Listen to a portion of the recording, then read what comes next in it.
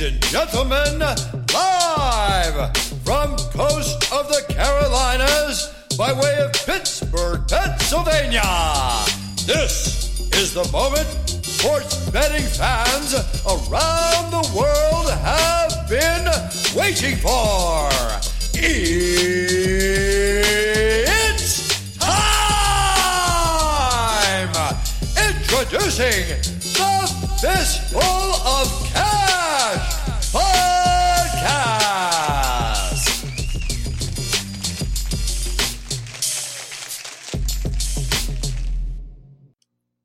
What's going on, guys? You are tuning in to the newest episode of Tuesday Touchback, part of the Fistful of Cash Podcast. I am your host, Dale Lippin, and here, as always, with the only co-host that matters when we're talking about co-hosts. Soup, what's going on? Mark Sanchez is back. Mark Sanchez has some NFL action.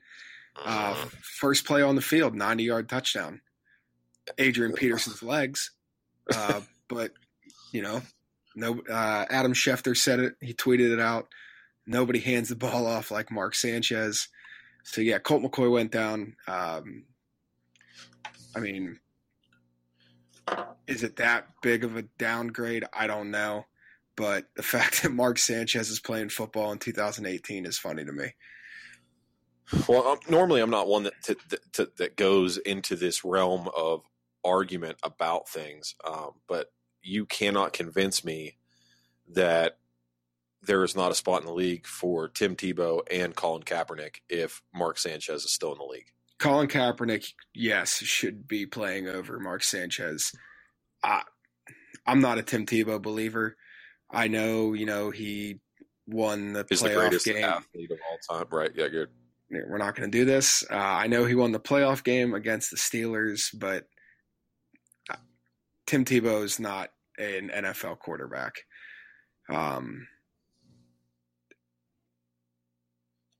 Kyler Murray, on the other hand, could be. He's got a good arm. Haskins looked real good this weekend. Jake Fromm looked very good. Justin Fields, on the other hand, did not. The only person that looked worse in that Georgia game than Justin Fields was Kirby Smart. But I'm not going to get in my feelings right now. No, I'm not. We'll talk about the college football. We'll talk about it. We'll get into it. But right now, I'm not going to get into my feelings about Kirby Smart. Yeah, so this was championship weekend. And as much as it pains me to say it, I think the committee got it right by putting Oklahoma in. Do I think Georgia is a better football team? Yes, I do. I think they proved that in their game against Alabama.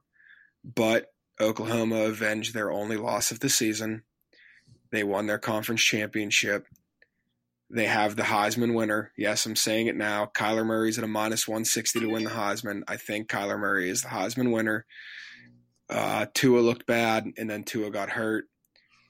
Our Haskins Heisman future, I believe, is dead. If they didn't lose to Purdue, if they would have went undefeated, Haskins wins the Heisman, hands down. right. 47 touchdowns, that's winning you the Heisman.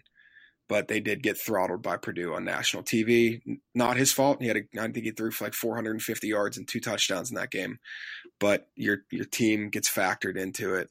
But yeah, we went out of the 8 championship games we picked. We went 5-3, and I would say all 3 that we lost. We were winning up until about the last damn minute. So right, yeah.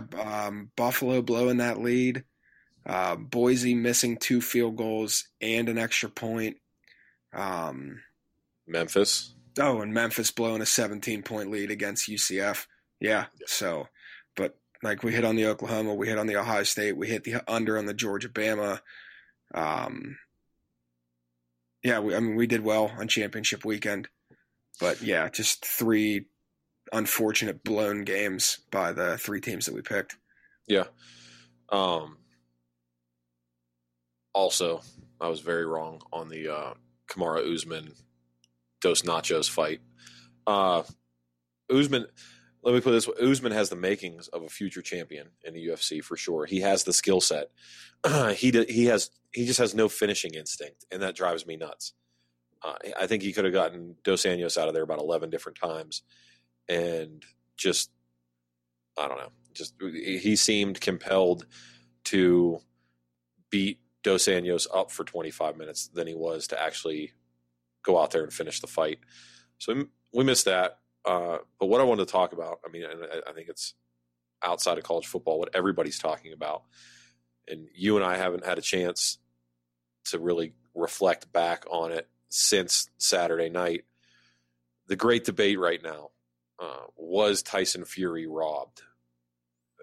I would like to know your position. Yes. Okay. Yeah. I mean, don't get me wrong. Wilder had 2 10-8 rounds with the knockdowns. You can argue that he won the second round, but at absolute worst, Tyson Fury took 8 out of the 12 rounds. You can give Wilder the second round, his 2 knockdown rounds, and maybe make an argument for him somewhere in, I don't know, maybe the 11th round with a little flurry at the end of the 11th round. But yeah, at worst, you're putting Tyson Fury at 8 out of the 12 rounds. And unless you're scoring those knockdowns 10-6, then yes, he won that fight. The fact that one of the judges gave it to that was garbage. And I don't know who gave. I mean, who gave? I don't know. I didn't look and see who the judge was that gave it to Wilder. But that, I would be okay with a majority draw. Like if they just said majority draw, whatever, I'd still think that they had it wrong. It is what it is. But to have it be like a split draw, right, where one guy actually had that fight for Wilder, where were you at? Yeah. What were you watching? And shout out to the Gypsy King. I don't know if you saw this, but he took his $8 million and donated every single penny. Did he really? Yes, he donated every single penny to local homeless shelters. So big ups to him, man. That's awesome. People. Yeah, seriously, that's good stuff.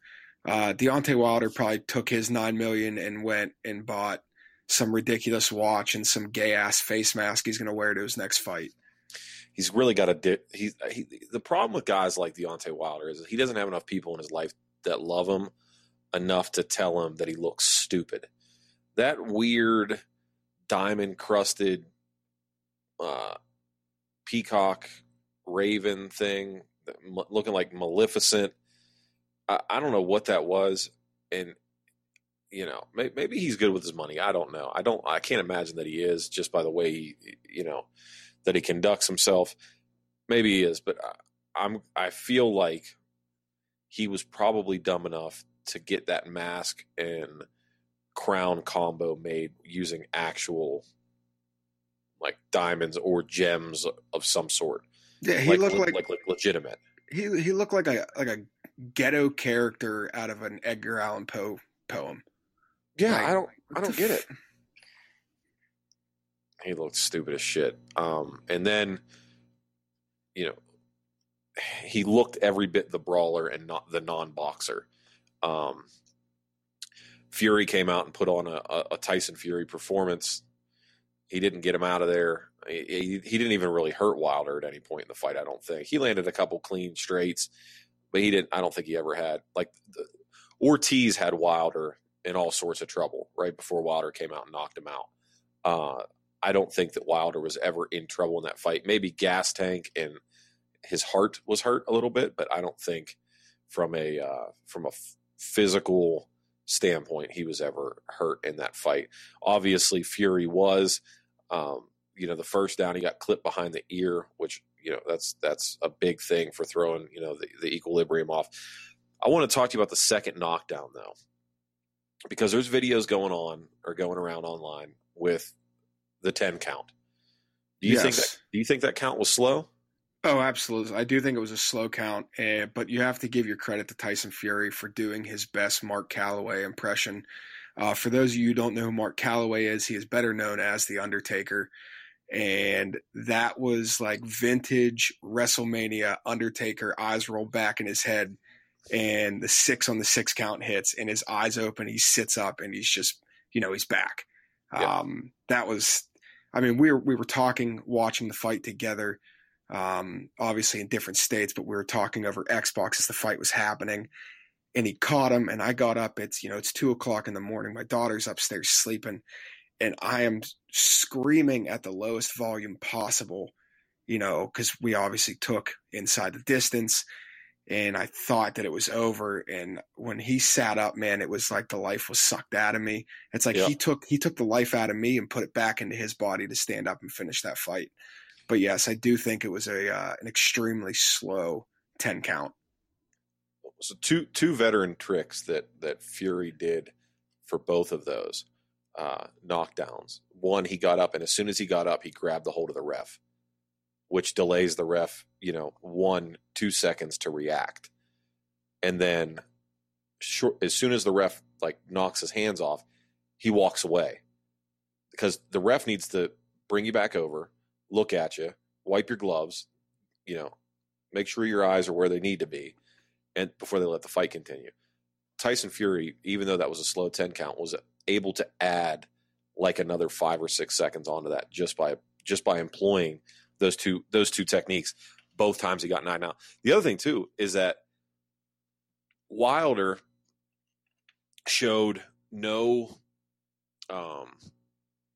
You look at his fight against Bermane Stiverne, and you look at his fight against Ortiz or any of these other guys that was that Russian dude, Sapolka or whatever his name is. He had him hurt, and then he comes running across the ring and tries to get you out of there. And a little bit more work, and he could have got Fury out of there. However, he did not come back and attack him as if he was a wounded animal. He sort of let him get himself back in the fight, which I didn't understand. I expected way more. I think after the first knockdown, I think Wilder completely gassed himself, because he did jump on him after the first knockdown and try and get him out of there, and he punched himself out, and it actually ended up being at the end of that round. It actually turned to where Wilder was the one, hanging on to Fury, trying to stop Fury from jabbing him. He completely punched himself out, and I think come the 12th round, I think he threw everything in him with that left, and after Fury got up, it was just, Wilder was in so much shock. I think he had nothing left in him. I think he was just gassed, mentally and physically. Yeah, I think so. All right, so we had 2 UFC events this weekend as well. Ultimate Fighter finale, like we talked about. Usman beat Dos Anjos. And then we had the UFC Adelaide card, where the big 3, Mark Hunt, Tyson Pedro, and Tai Tuivasa, all lost in rather convincing fashion. So what does that do for the strength of the brand, if you will, when you set up a card like that where it's all hometown favorites and guys that are, fan favorites as well?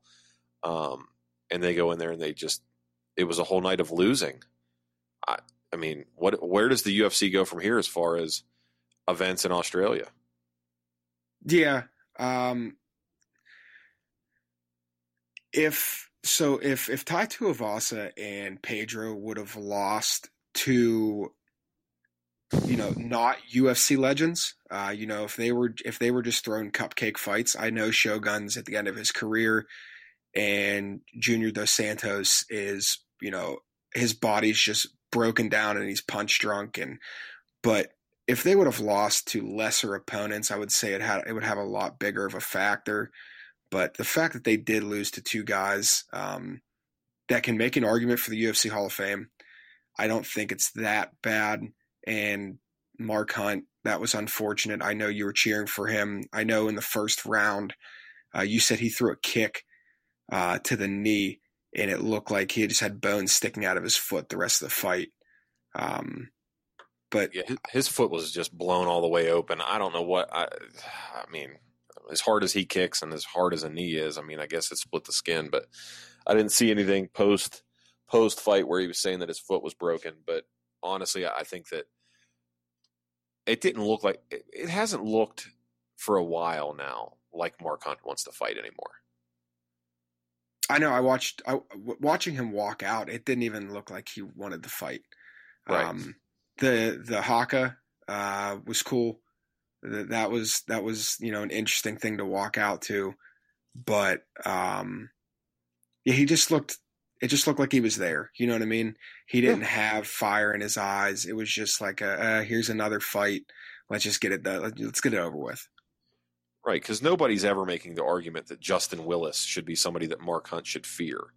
But this current iteration of Mark Hunt that is existing and living in the fight landscape just does not appear to want to fight. And maybe it's just he doesn't want to fight in the UFC because, obviously he's gone.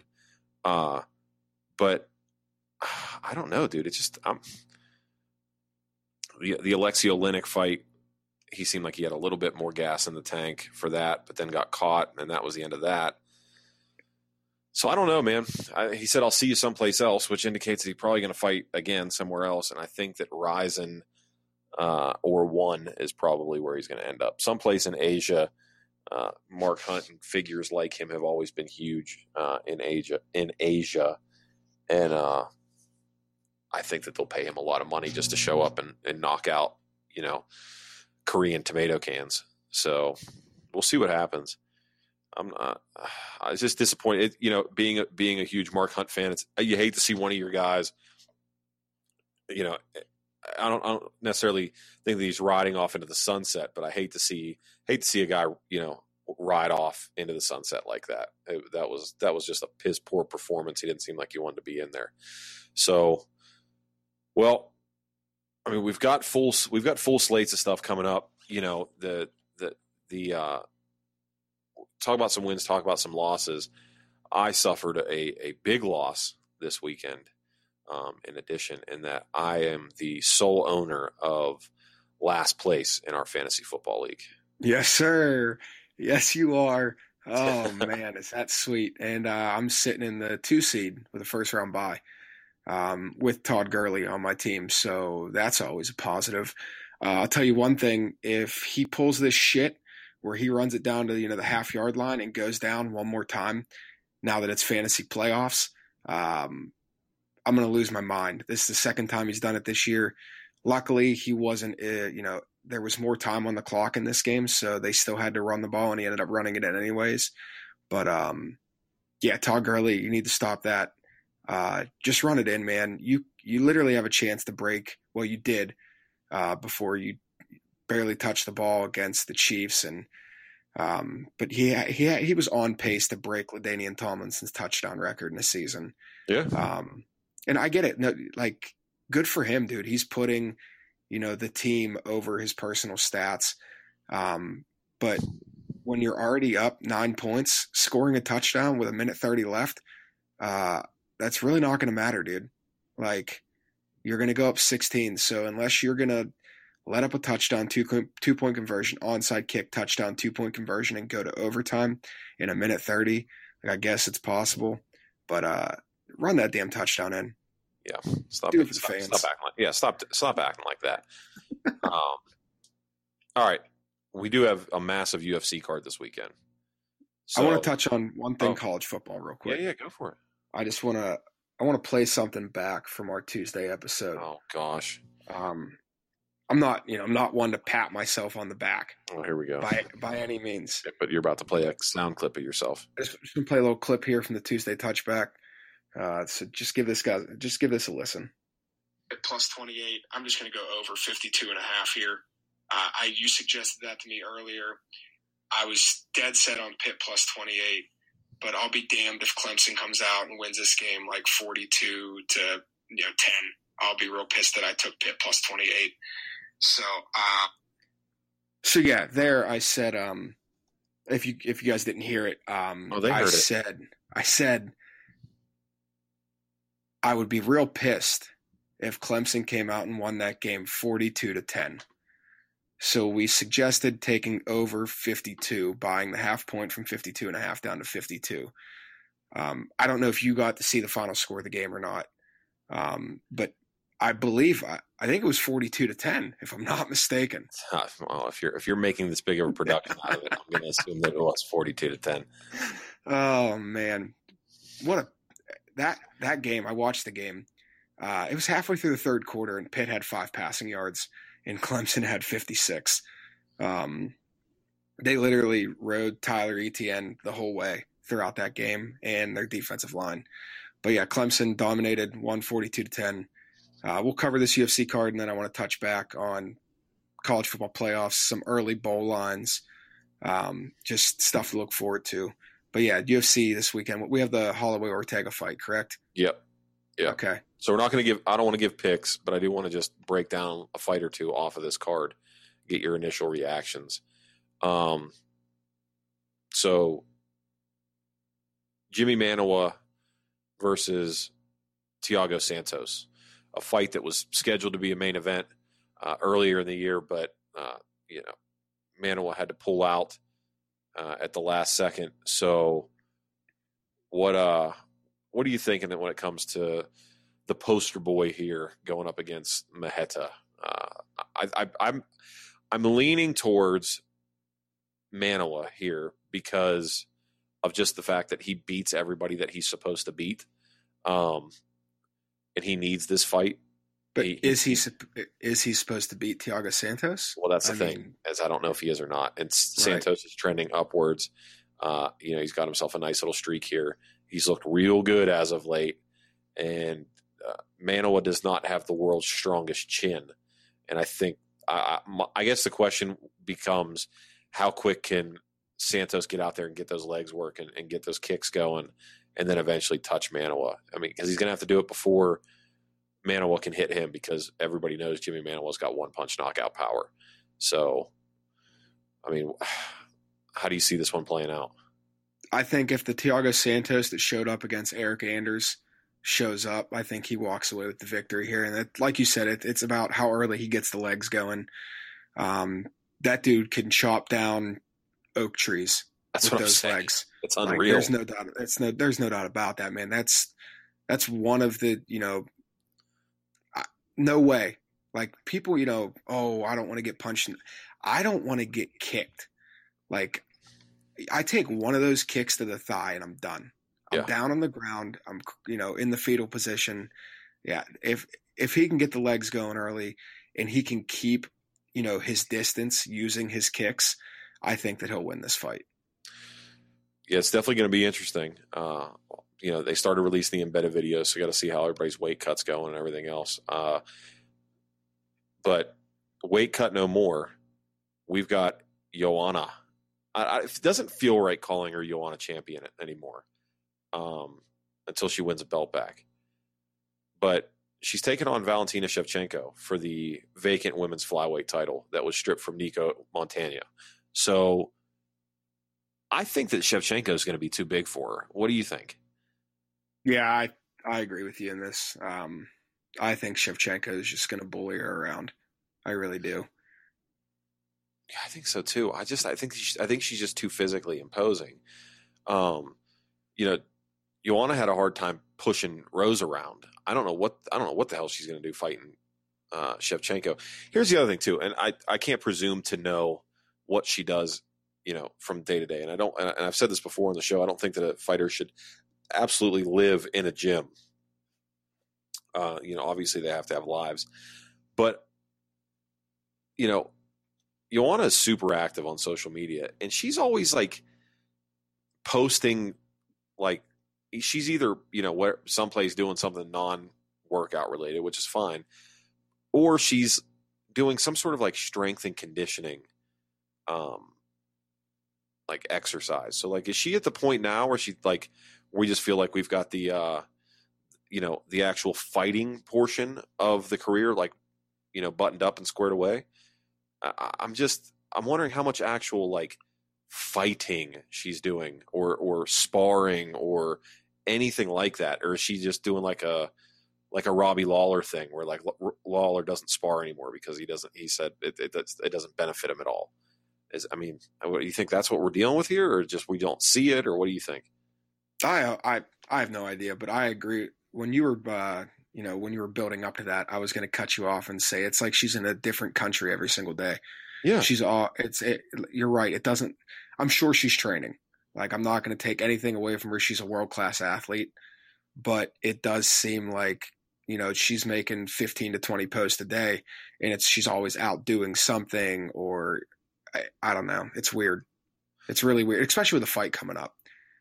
Right. Most people go into like a 0 dark 30 kind of thing with fights coming up, but we're less than a week out and she's still putting up 10 posts a day, 15 posts a day. And it's always like, and they might be older pictures too. You never know. But like, should we stand there like eating an ice cream cone, holding a balloon? Like what? Yeah. I don't understand. Anyway. All right. She needs to go 0 dark 23.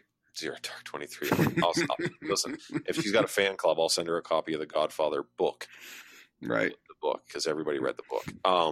For those of you guys, you guys might not get that. We're making fun of LeBron James. Oh no, they got it. They're okay. I'm just making sure. Oh no, they know. They know what the deal is. All right, so Max Holloway coming off of a huge layoff after concussion-like symptoms pulled him out of the last time this fight was booked. He's going up against the undefeated Brian Ortega. Is the blessed era going to continue a little bit longer, or is Ortega going to take this belt from him? This is tough, man. I don't want to make a pick on this fight. I really don't. I wouldn't be mad if either one of these guys won. I think they're both extremely entertaining to watch. Yeah, I don't want to make a pick on this. I just want to sit back, relax, and enjoy it. Yeah, I'm with you. If it would be easier for me to make a pick if Ortega was fighting anybody other than Max Holloway. I happen to like Max Holloway. I think he's a little cheesy. Definitely make you cringe a little bit when he starts trying to smack talk or get his little Muhammad Ali act going on. But he seems to be a genuine, really good dude. And he's young, he's exciting, he finishes fights. He's what that division needs as far as champions go. But Brian Ortega is an absolute monster, man. And he really, really, I think, believes that this is his moment. It's going to be fireworks on Friday night for sure. I don't know what to expect. If I'm being completely transparent about it, I don't know what to expect. I don't know. Nobody knows what was wrong with Max Holloway besides the concussion-like symptoms. So what does that mean? You know what I mean? What's he going to look like come weigh-in time? I did see, though, that they got Renato Moicano geared up and waiting in the wings to fill in for either one of these guys should they fall out come fight week. So this week or miss weight or anything like that. Moicano's going to cut weight and do the whole nine with everybody. In the event that Max Holloway gets pulled or Ortega gets pulled, he's just going to fill right in. So they're the first time I've heard of them going to such extensive lengths to make sure that there's a title fight, or rather that this title fight happens. Normally they just scrap it, promote the co-main to main, and go from there. But they really want to see that featherweight belt get defended one way or another. So should be interesting for sure. I'm going to wait and see the lines on stuff before I make a selection on something. So what are you thinking college football playoff wise? Okay. So, obviously we've got bowl season coming up. Just some early lines. I was looking through stuff that I like already. The Las Vegas Bowl, you've got Arizona State plus 4.5 against Fresno. I like Arizona State getting 4.5 in that game. In the Boca Raton Bowl, I like UAB -1 against NIU. We'll get into some bigger games here. Let's see. So West Virginia, Syracuse. This one's interesting to me. West Virginia's coming in at -7 right now. Will Grier, who I don't know if he's going to play. He still hasn't announced if he's going to play. He is a senior. I don't think he can raise his draft stock anymore. The only thing he can do is lower it by getting hurt. So I don't know if Will Grier is going to play in this game. The over-under on that is 74.5. I know Dungy is questionable. He might play. If Grier and Dungy both play in this game, I love the over 74.5 in this. Both these teams are going to drop 40-plus points. If they don't play? If they don't play, then, yeah, pound the under. Well, that's what you said. You said if they don't play. No, I mean if Grier and Dungy both play, okay. I love the. Okay. If they don't, then take the under. Yeah, but I mean, if they both announce that they're not playing, I fully expect that under to drop closer to 60 points. Even then, though, you don't think it'll be a thing where they'll come out, play like 3 series, and then take the helmet off and go sit down? No, I think if Greer's going to play, Greer's going to play. He's going to play the whole game. All right. Michigan, Florida, that'll be a good one. We got Michigan coming in at -7.5. I'm kind of leaning towards Florida in this one for the fact that Michigan does have 4 guys, starting defenders, that have already announced that they will not be playing and going to the draft. So you take away their best unit in defense, and that opens up the game for Florida. So getting into the New Year's Eve and New Year's Day games, Oklahoma, Alabama. Alabama's coming in at -14. I like over in this. Do you know what the over-under is? I do not. Take a guess. 64. 79.5. I like the over. I think, dude, if Tua's healthy, Bama's going to score 50. That Oklahoma defense is not going to stop. Tua and company might score every single drive, and I truly believe that. That Oklahoma defense, man, is it bad? And obviously, when Tua is healthy, Alabama's offense is unbelievable. So over 79.5, I'm looking at that. Notre Dame, Clemson. I kind of like Notre Dame to keep this within 11.5 here. I think Ian Book will be able to exploit somewhat of a leaky secondary that Clemson has. I think it'll be enough to keep it within 11.5. What else? Let's see. Ohio State, Washington. Ohio State opened at -3.5. They're up to -5 already, and we're a month away from that game. So that they're getting pounded right now. And then you've got Texas, Georgia. Georgia coming in at -11, over under 58. I like the under 58 in that. But for my predictions, I'm going to, I think Bama beats Oklahoma, and I think Clemson beats Notre Dame, and I think we're going to have an Alabama-Clemson for the 3rd time in 4 years. As much as Bama versus Clemson's getting old, the Tua and Trevor Lawrence factor brings a little bit of fresh blood to this rivalry. I still think Alabama wins the national championship, obviously, and that 100% depends on Tua's availability. But Nick Saban says that he believes Tua is going to be fine. He's got a month. It'll be interesting, but as of right now, I say Bama versus Clemson. Bama, I think, will win that game by double digits. Now to Georgia, I think Georgia was the only team that has a legitimate shot at beating Alabama. And I think it has a lot to do with Kirby Smart and his familiar. Oh my goodness. He's familiar with them. Yes, he is familiar with them. I'm not even going to try and stumble over it. No, go ahead, do it. He's what with them?